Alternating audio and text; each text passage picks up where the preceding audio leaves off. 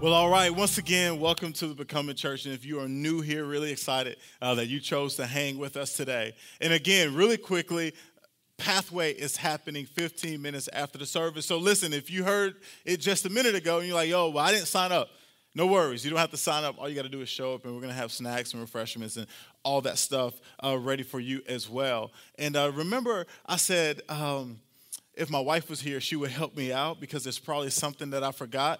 There was something that I forgot. Hey, over the last 10 weeks of us existing as a church, we have had multiple people make decisions for Jesus, either a first-time commitment or a new commitment, and we want to celebrate that. And we believe your next step is to be baptized. And so on May 22nd, we're going to baptize people here at the Becoming Church. It's going to be an amazing day of celebration. And so if that is you, you can actually text TBC baptism, right? Yes, there we go, to 94,000, and you can sign up to be baptized. Because listen, we want to celebrate you, and we believe that that is your next step in letting everybody know that, listen, I have made a decision to follow after Christ. And so if that is you, or if you know someone who has made that decision, let them know, like, yo, you need to go get baptized. So simply text TBC baptism to 94,000, and that's going to be May 22nd. It's going to be an amazing day, a great opportunity to invite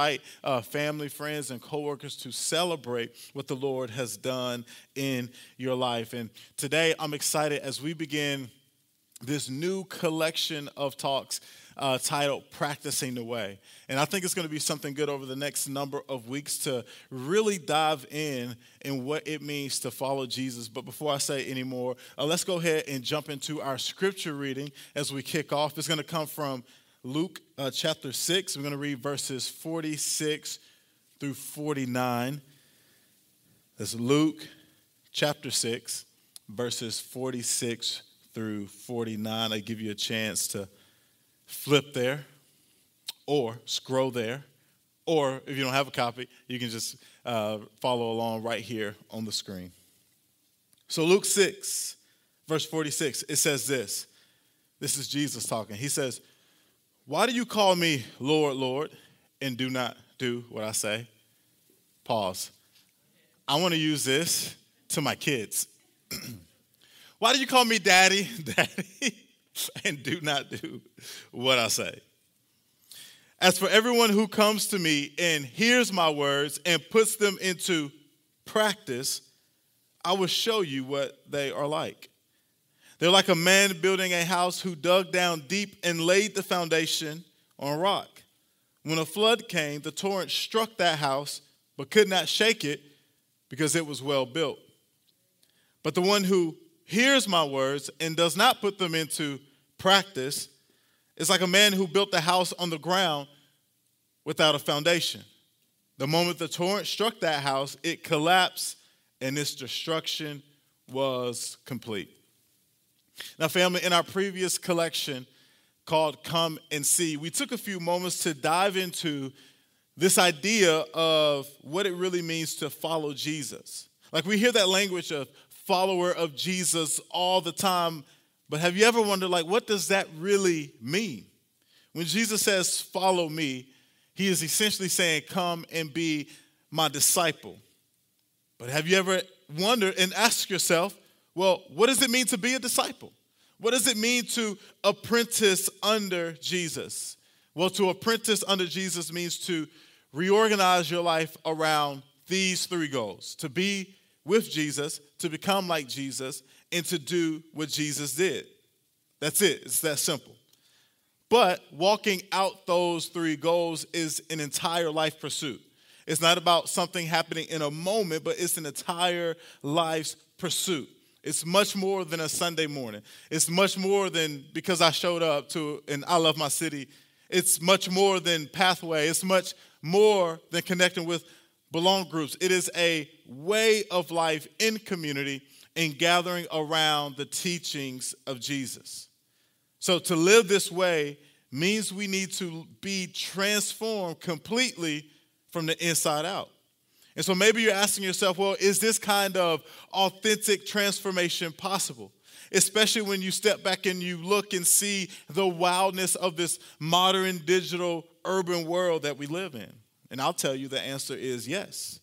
It is possible through teaching, practice, community, and the Holy Spirit that we can recover our humanity in apprenticeship under Jesus. Now, when I say apprenticeship, I want you to get in the context or the frame of reference of thinking about like an electrician or in plumbing, that they would apprentice under a master electrician until they become one. And in the same way, that is what it means to follow Jesus or be a disciple of Jesus, that we are apprenticing under him, that those three goals are the goals that we're trying to orient our life around, to be with Jesus, to become like Jesus, and to do what Jesus did. And so today, as we kick off this new collection titled Practicing the Way, we will discover exactly how. Let's pray.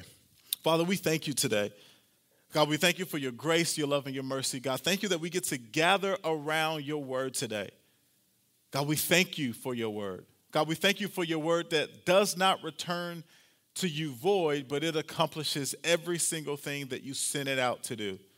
God, we trust your word. Your word does not change. God, your word cannot be canceled. We thank you for your word. And Father, I pray that you give us eyes to see, ears to hear, Lord, exactly what it is you want us to see, and exactly is what you're speaking to us. God, we say this, speak, because we're listening. In Jesus' name, everybody said? Come on, everybody said? Amen, amen. Family, growing up playing basketball, I was all too familiar with practice. Now, what I'm about to say is going to sound like any person from generation to generation. But see, sports today has nothing to do with how it was when I was growing up, right? Every generation says that. We really practice. In high school, we had fourth block athletics. But see, our coach took the opportunity for practice to go ahead and begin in fourth block. And if you thought like, oh, well, that's cool because that meant that you got to go home early. Oh, no, not at all. That was just his opportunity when everybody else got out the building to really run us crazy like how he wanted us to run. We really got it in. Now, understand, my coach growing up or in high school, he wasn't a coach that was like, let's sit down and let's talk about your feelings.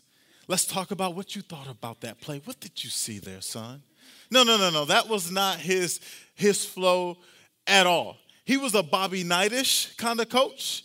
If you don't know Bobby Knight, just Google, YouTube, Bobby Knight, right? He would do what was necessary to get his point across, talking about my coach, even if it included to, throw a chair across the floor just to let people know where he was. In fact, now, this type of environment, I loved it. Like, it meshed with my personality. Y'all would never believe this about me, but, sometimes I can be a little bit smart-mouthed. Y'all wouldn't believe that at all, and I'm so grateful for that, because I'm the most kind, most generous, most gracious person. I'm just joking. But I loved it. And so, in fact, I remember one time we were in Tuscaloosa at Alabama's summer camp, and I think this was the second day, and I got off to a slow start in the game. I will admit that. And he called timeout, and he says, son, you don't look like you're ready to play. And so in true fashion and true to who, the Lord is working on, I am becoming, okay? Anyway. I looked at him, and I wiped my face and just stared at him like this, almost to say, well, what about now? How does that look? Do I look like I'm ready to play now? But I loved it. I didn't mind it. It always made me play better. So it was all good that he was a little Bobby Knight-ish. In fact, our practices were far more intense than games. I remember talking to a baseball coach. I think he taught our driver's ed class, and I was like, oh, yeah, our practices are crazy. In fact, games are actually easy because our practices are wild. So for us, there was no pressure, no level of intensity or any type of scheme or whatever, some kind of defense that another team could apply to us that we haven't already seen ourselves, because we practice with intensity. We did some crazy things in practice. I remember one time he took all the air out of the basketballs because he's like, last game y'all dribbled too much. So y'all going to pass this thing around. You're going to have to move it to get the best shot. Anyway, you like, did we come here to talk about practice? Actually, yes, the collection is called Practice in a Way. But y'all keep tracking with me. But there was nothing that we could go through in practice that we wasn't prepared for when it got time to play the game. No matter what a team brought onto us, we were ready. What if the idea of practice extended to our walk with Jesus? Just think about that for a second. What if the idea of practice extended to this idea of following Jesus? Because here's the truth about it. We practice our faith, right? We don't get to a point where we master it. We don't get to this point where we simply, I get it now.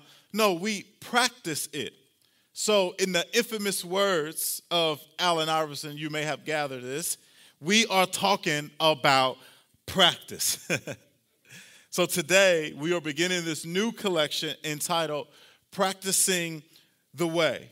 And throughout this collection, we're going to explore just what it means to practice. And now, if you're wondering, well, what does practicing the way mean? I've mentioned that several times over these last number of weeks of practicing the way or following the way of Jesus. But what does that really mean? Well, understand this, that the early followers of Jesus were not called Christians, but they were actually called followers of the way. The term Christian didn't come about until you see it in Acts chapter 11, verse 26. It didn't come about until Antioch when it was used not as a term of endearment, but meant to be a derogatory term. Like, in other words, like, look at these little dudes over here pretending to be like Christ. Who do y'all think y'all are acting like Christ? Over there trying to be like Christ. But the term the way was used and based off what Jesus said in John chapter 14. In John chapter 14, Jesus, he's taken time to reassure his disciples on on the truth of not needing to be troubled because of all of what was about to take place. This is the Last Supper.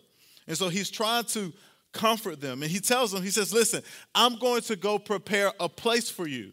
And you know the way that I am going. To which Thomas responds, and it just has to be Thomas, right? But he says, Lord, we don't know where you're going. So how can we know the way? Like, that's just the attitude I feel that he had.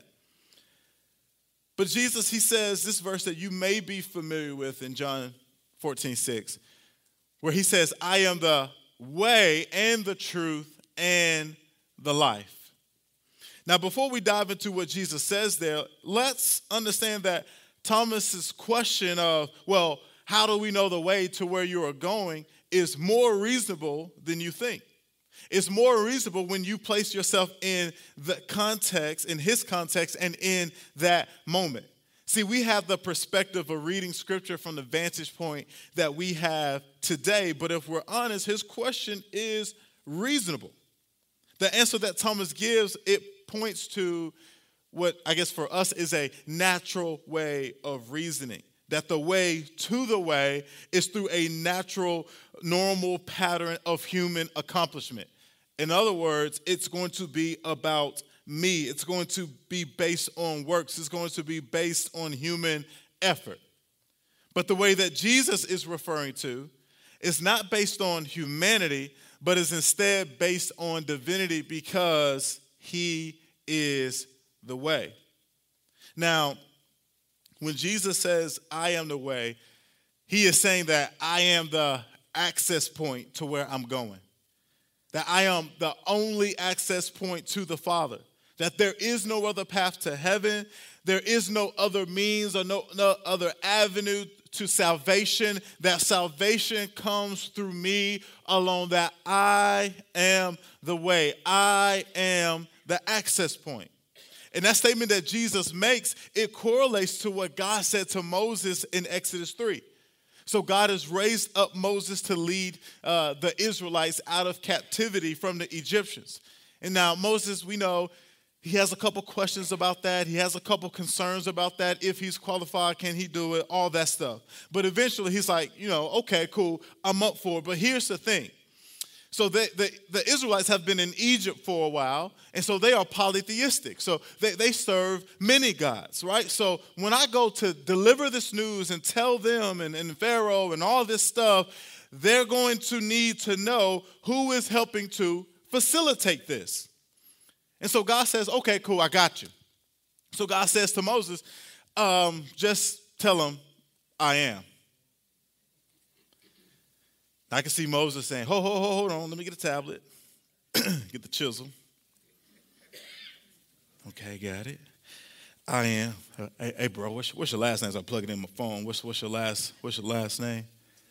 Because they gonna need to know. They got questions. Other people got that name, I am, so we got to differentiate. Is it Smith, Jackson? Who is this?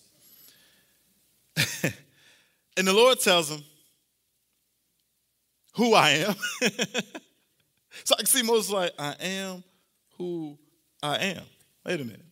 But see, what God was trying to get Moses to understand was that you don't even know what you're going to need, but guess what? I am. You don't even know what you're going to face, but guess what? I am.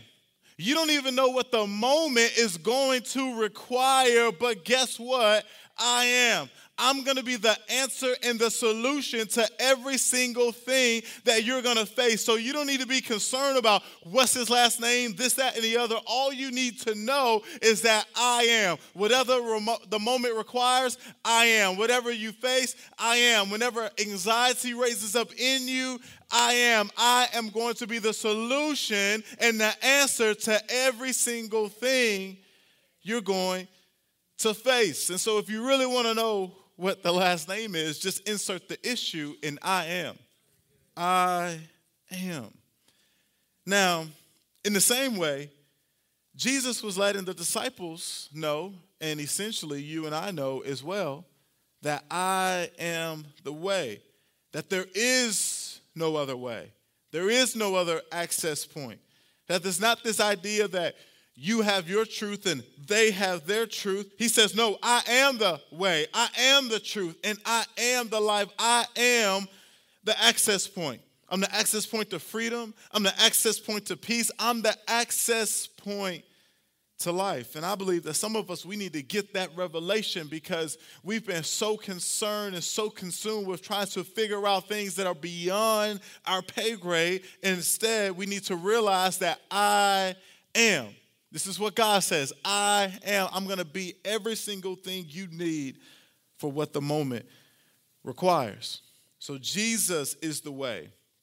And the way that he lived his life has shown us the way that we should live our lives. And the avenue in which we live out modeling our lives after Jesus is what we call practicing the way. Now remember, in apprenticing under Jesus, the goal is to orient our lives by these three goals: to be with Jesus, to become like Jesus, and to do what Jesus did. And we're going to achieve these goals by way of practice.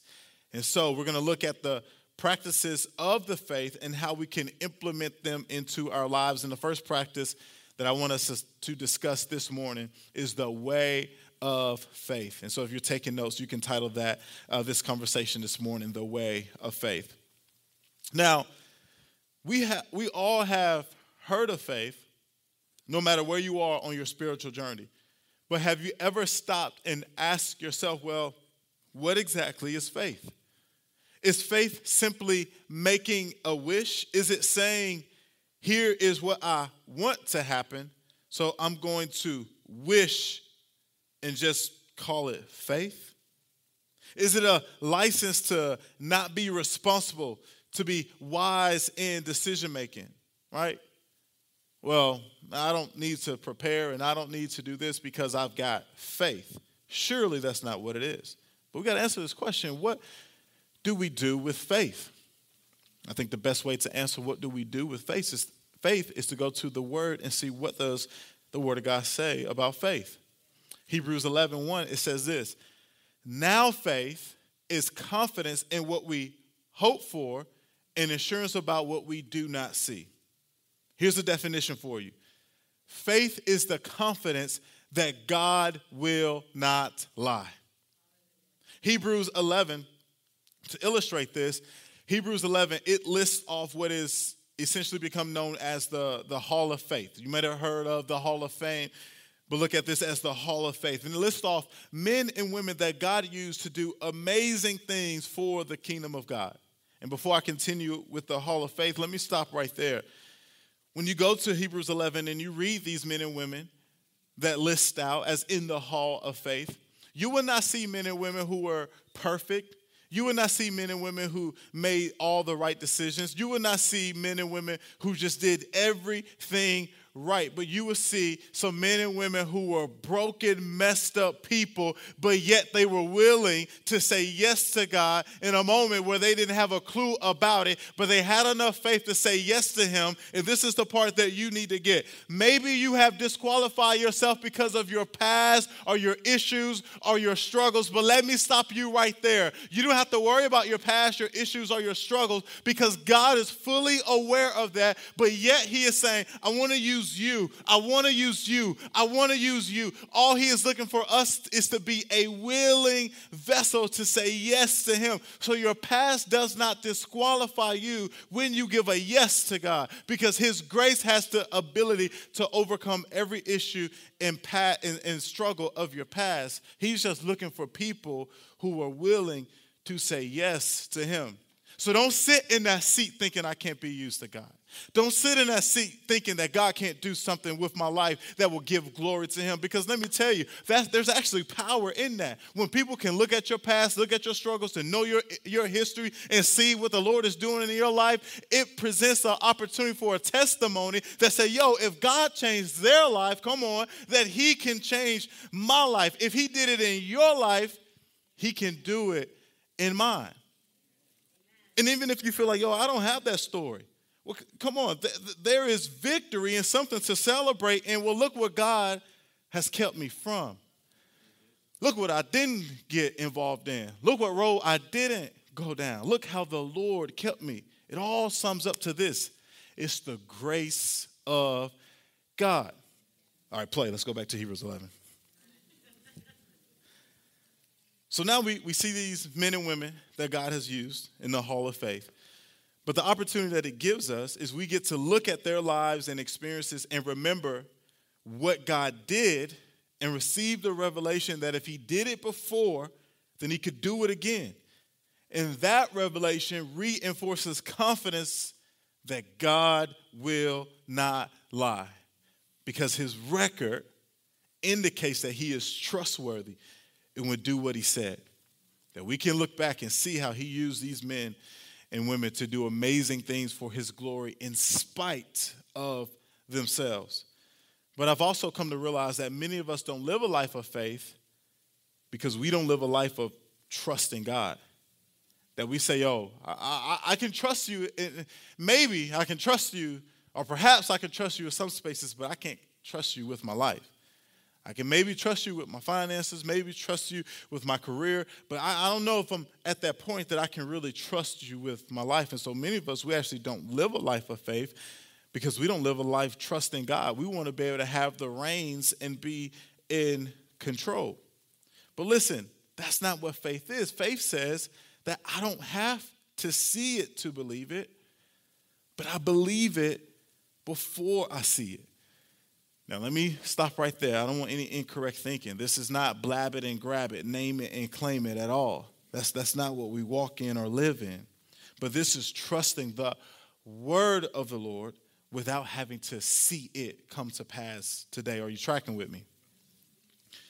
So as we navigate the way of faith, I want us to make observations on what it looks like to practice the way of faith. And that first observation that we're going to make this morning is this: faith lives outside of comfort. Faith lives outside of comfort. Now, many of us, some of us, I should say, we're like, yo, I want to live a life of faith, or we want to live a life of faith, but what we're really meaning when we say these things is that we want an easy path towards the life that God has called us to. I'll raise my hand and say that. But the reality is, it just doesn't work that way, family. I'm sorry. See, we want the miraculous to happen in our lives, but we don't want the discomfort to come along with it. We love the results that come from eating right and hitting the gym, but we don't want to eat right and hit the gym. We'll hit it Monday, not tomorrow, but that Monday. So we live this life saying, well, God, I have faith, but listen, can you just not mess with my comfort? But family, we got to understand this, that miracles happen outside the safety of comfort. That's what makes it a miracle. Are you tracking with me? Think about Peter stepping outside of the boat in the Gospels. So Jesus is out on the water. He had left and went to the other side, and now he's to pray, and he's out on the water, and disciples are in a boat. And they're like freaking out because they're like, yo, what is this, a ghost? Like, what's happening? And Jesus is like, yo, relax, it's me. And Peter, if you're familiar with Peter, he's like, well, then if it's you, then call us out there. And Jesus says, come. And we know, some of us, we know the story. Peter steps outside of the boat, and eventually he sinks. Now, what a lot of times we miss, Peter sank, but he actually walked on water, right? He sank because he was walking on water when he took his eyes off of Jesus and started paying attention to the elements. But I want to go back and look at it. Oftentimes we think that Jesus said, Peter, come. But Jesus didn't say, Peter, come. He just simply said, come. So that invitation was available to everybody who was inside that boat. But while Peter gets a bad rap, but Peter was the only one with enough faith that said, listen, if Jesus is calling me out there, then I want to go and be a part of that. And some of us, we got to get that this morning because there are some things that he is calling us to. There are some places and things that the Lord is saying, step into this. But a lot of us, we don't want to step outside of the boat. But we got to be like Peter and saying, listen, if Jesus is in that, if Jesus is involved in it, then I'm going to dismiss my comfort and say yes to calling. We can't be like the ones inside the boat. We can't be the ones on the sideline. And for some of you, that's some family, friends, and coworkers. You don't want to do that. It's too risky. What are you doing making that move? No, let them chill in the comfort of the boat, but you go say yes to calling. Now, yes, Peter did sink, but what I love about that later in that story, it says, and they climbed back into the boat. What I believe, Jesus simply just reached down and they began to walk on water until getting back in the boat. So family, even if it's scary, even if it's crazy, guess what? You've got the Lord who will walk alongside with you and get you to where you need to go. You just need to be willing to step outside of the boat. Miracles happen outside of comfort. Or even Moses that we already talked about. He's leading the Egyptians. That wasn't comfortable. The Israelites. That wasn't comfortable. You got all these people complaining. We ain't got no leeks and melons and whatever all that stuff is. We want to go back. He's like, you want to go back to that? And they get to the sea and the Lord parted the sea and all these miraculous, you got Chick-fil-A, minis raining down every single day. You ain't got to prepare or nothing. But you in the desert, it's not necessarily comfortable, but that's the place where miracles happen. See, faith will often take you through uncomfortable territory because it reinforces your reliance on God. It's a moment where you step back and say, yo, if God is God, then God, you're going to have to be God. Because this thing is not going to happen unless you're in it. Nothing's going to work unless you are in it. And what's happened is too many of us have gotten comfortable and we no longer take risk. But you need to step out of the boat and be willing to take risks because, family, God is going to provide what the moment requires. He's going to provide what the moment requires. There's a story in Matthew 17 where some temple workers who collected the tax was like, yo, Peter, what's up? Y'all going to pay the tax or not? And so Jesus says, hey, Peter, go over to that lake, and the first fish you see, pull it out of the water. You know what was happening? What happened after that? He opened up the mouth of the fish, and there were coins inside the mouth of the fish to pay the temple tax. Listen, God will cause the things that should not give you what you need to be the thing that will produce exactly what you need, family. God is going to provide what the moment requires. Faith is lived outside of comfort. I got to hurry up this morning. Y'all keep responding so it keeps making me talk, okay? So this is your fault. Here's the second observation. Faith is public, not private. Yeah. By a show of hands, how many of you are dating in here? Now, if they with you, you better raise your hand. How many of you? Okay. Now, or, how many of you want to be dating as well? Anybody like, look, this could be an opportunity. So you raise, your hand. This is where I'm going with this. Like, ladies, imagine if your boyfriend said to you, girl, I really love you, girl. Listen, you are the woman of my dreams. You must be tired from how you've been running through my mind all day long. Girl, I don't deserve you.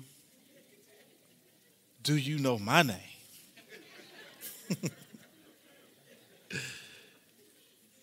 But here's the thing. When we out in public, how about we don't tell anyone about our relationship? Because, girl, you just so special to me. I want to keep you all to myself, boo. Like, I just want to keep, this thing private. I just want this to be between us. This is just, you and I, T.Y. This is just us. This is us.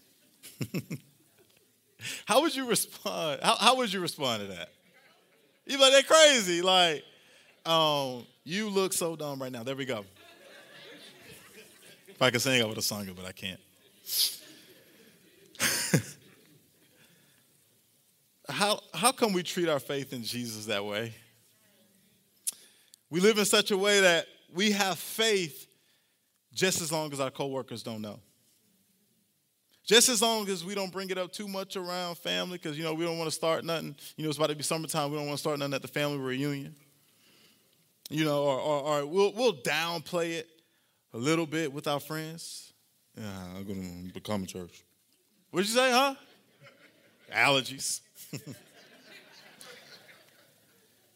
Family, faith is not something that we reduce to a statement, but it's a lifestyle.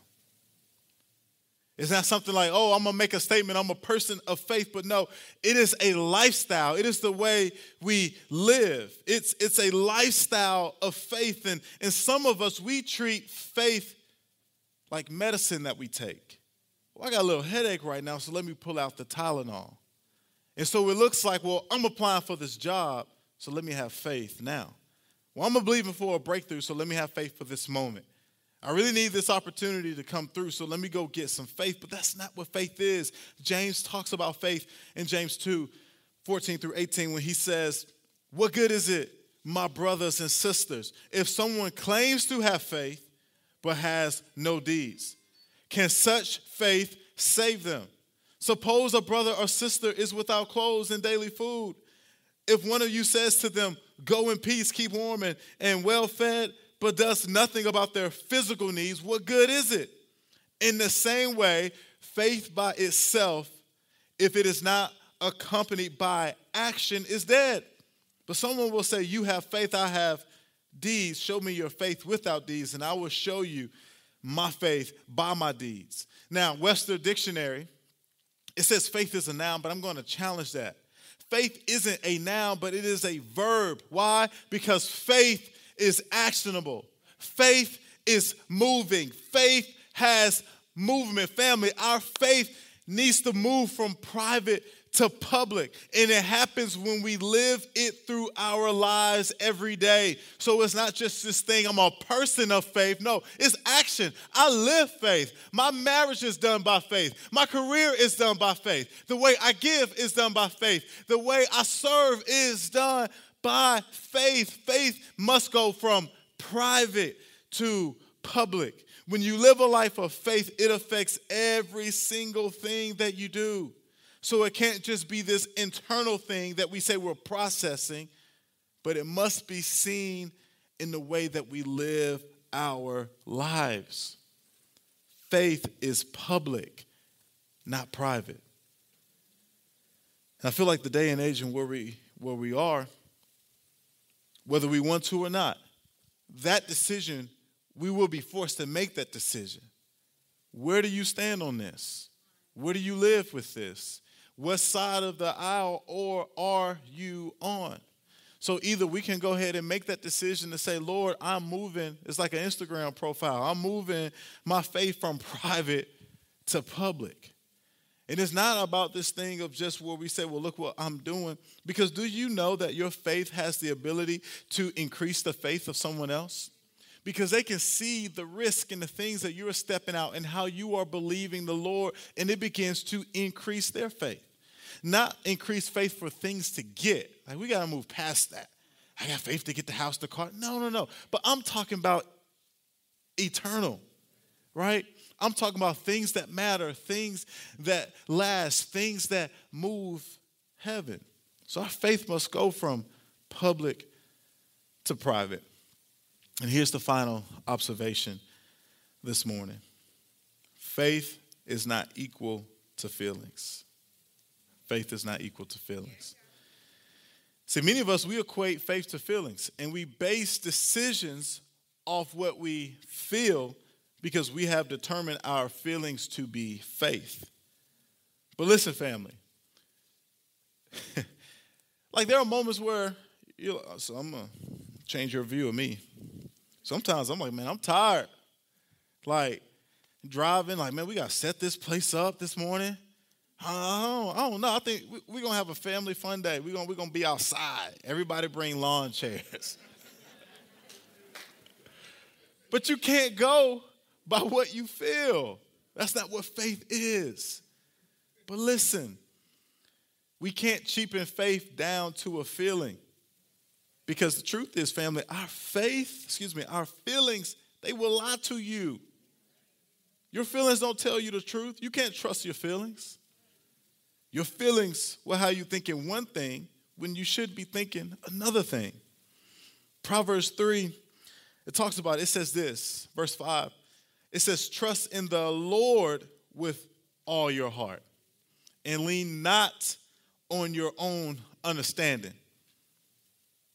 They don't say trust in my feelings with all my heart and lean on my feelings. It says trust in the Lord with all your heart and lean not on your own understanding, but in all your ways.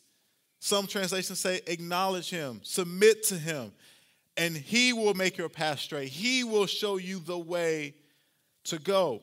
Family, we have to follow the Lord, not our feelings. Your feelings are like the sand on the beach.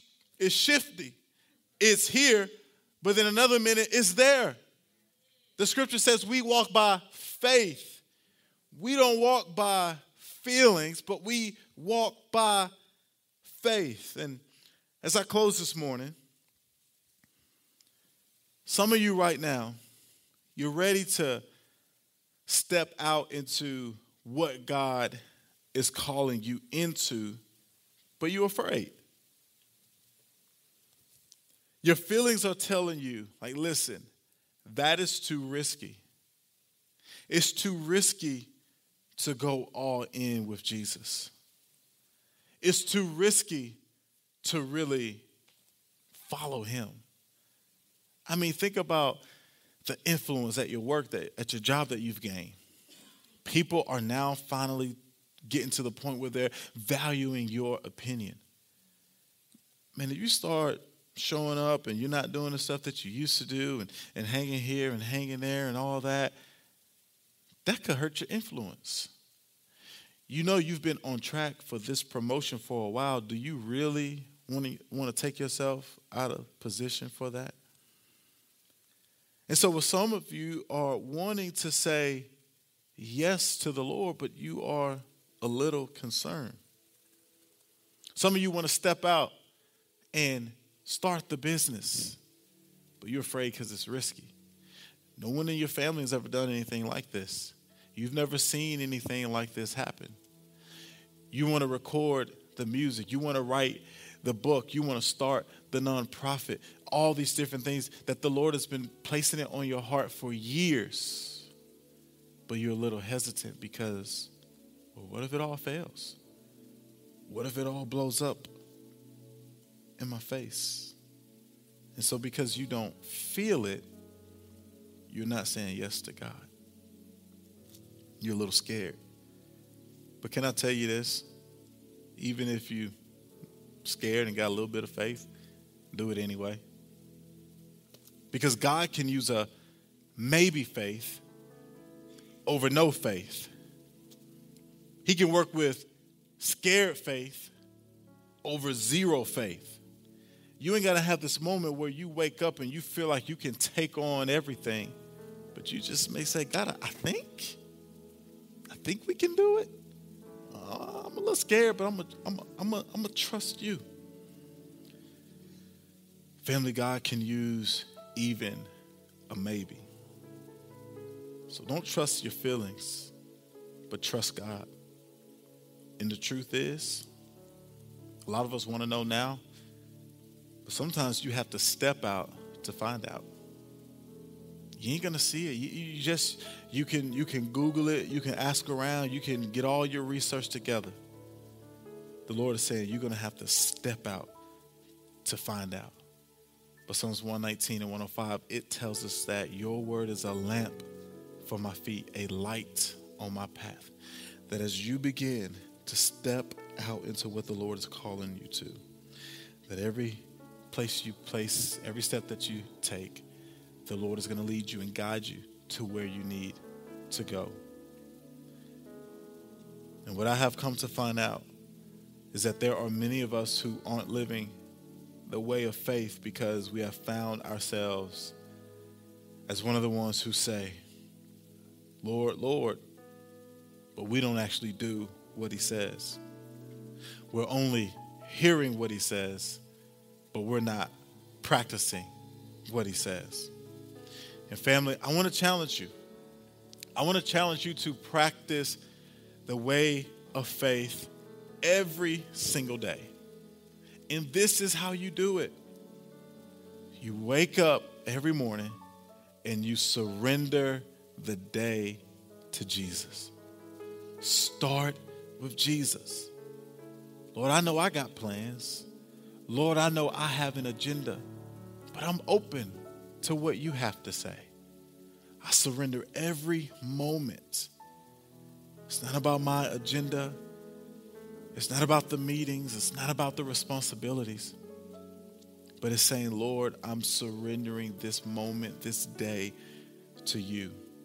And as you begin to do that over time, and you see God begin to move in other places and you realize he really is trustworthy, that he really is faithful, that your faith is going to increase and grow over time. But family, you're going to have to practice it. You know, he says, as for everyone, in Luke 6:47, it says, as for everyone who comes to me and hears my words and put them into practice, I will show you what they are like. They are like a man building a house who dug down deep and laid the foundation on rock. And when a flood came, the torrent struck that house, but could not shake it because it was well built.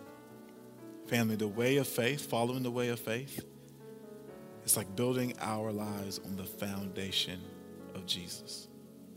Listen, it is by faith, right, that we are saved. It is God's grace, putting our faith in Jesus. That becomes the foundation of our lives. And so if you want to follow the way of faith, build your life on the foundation of Jesus. Let's pray.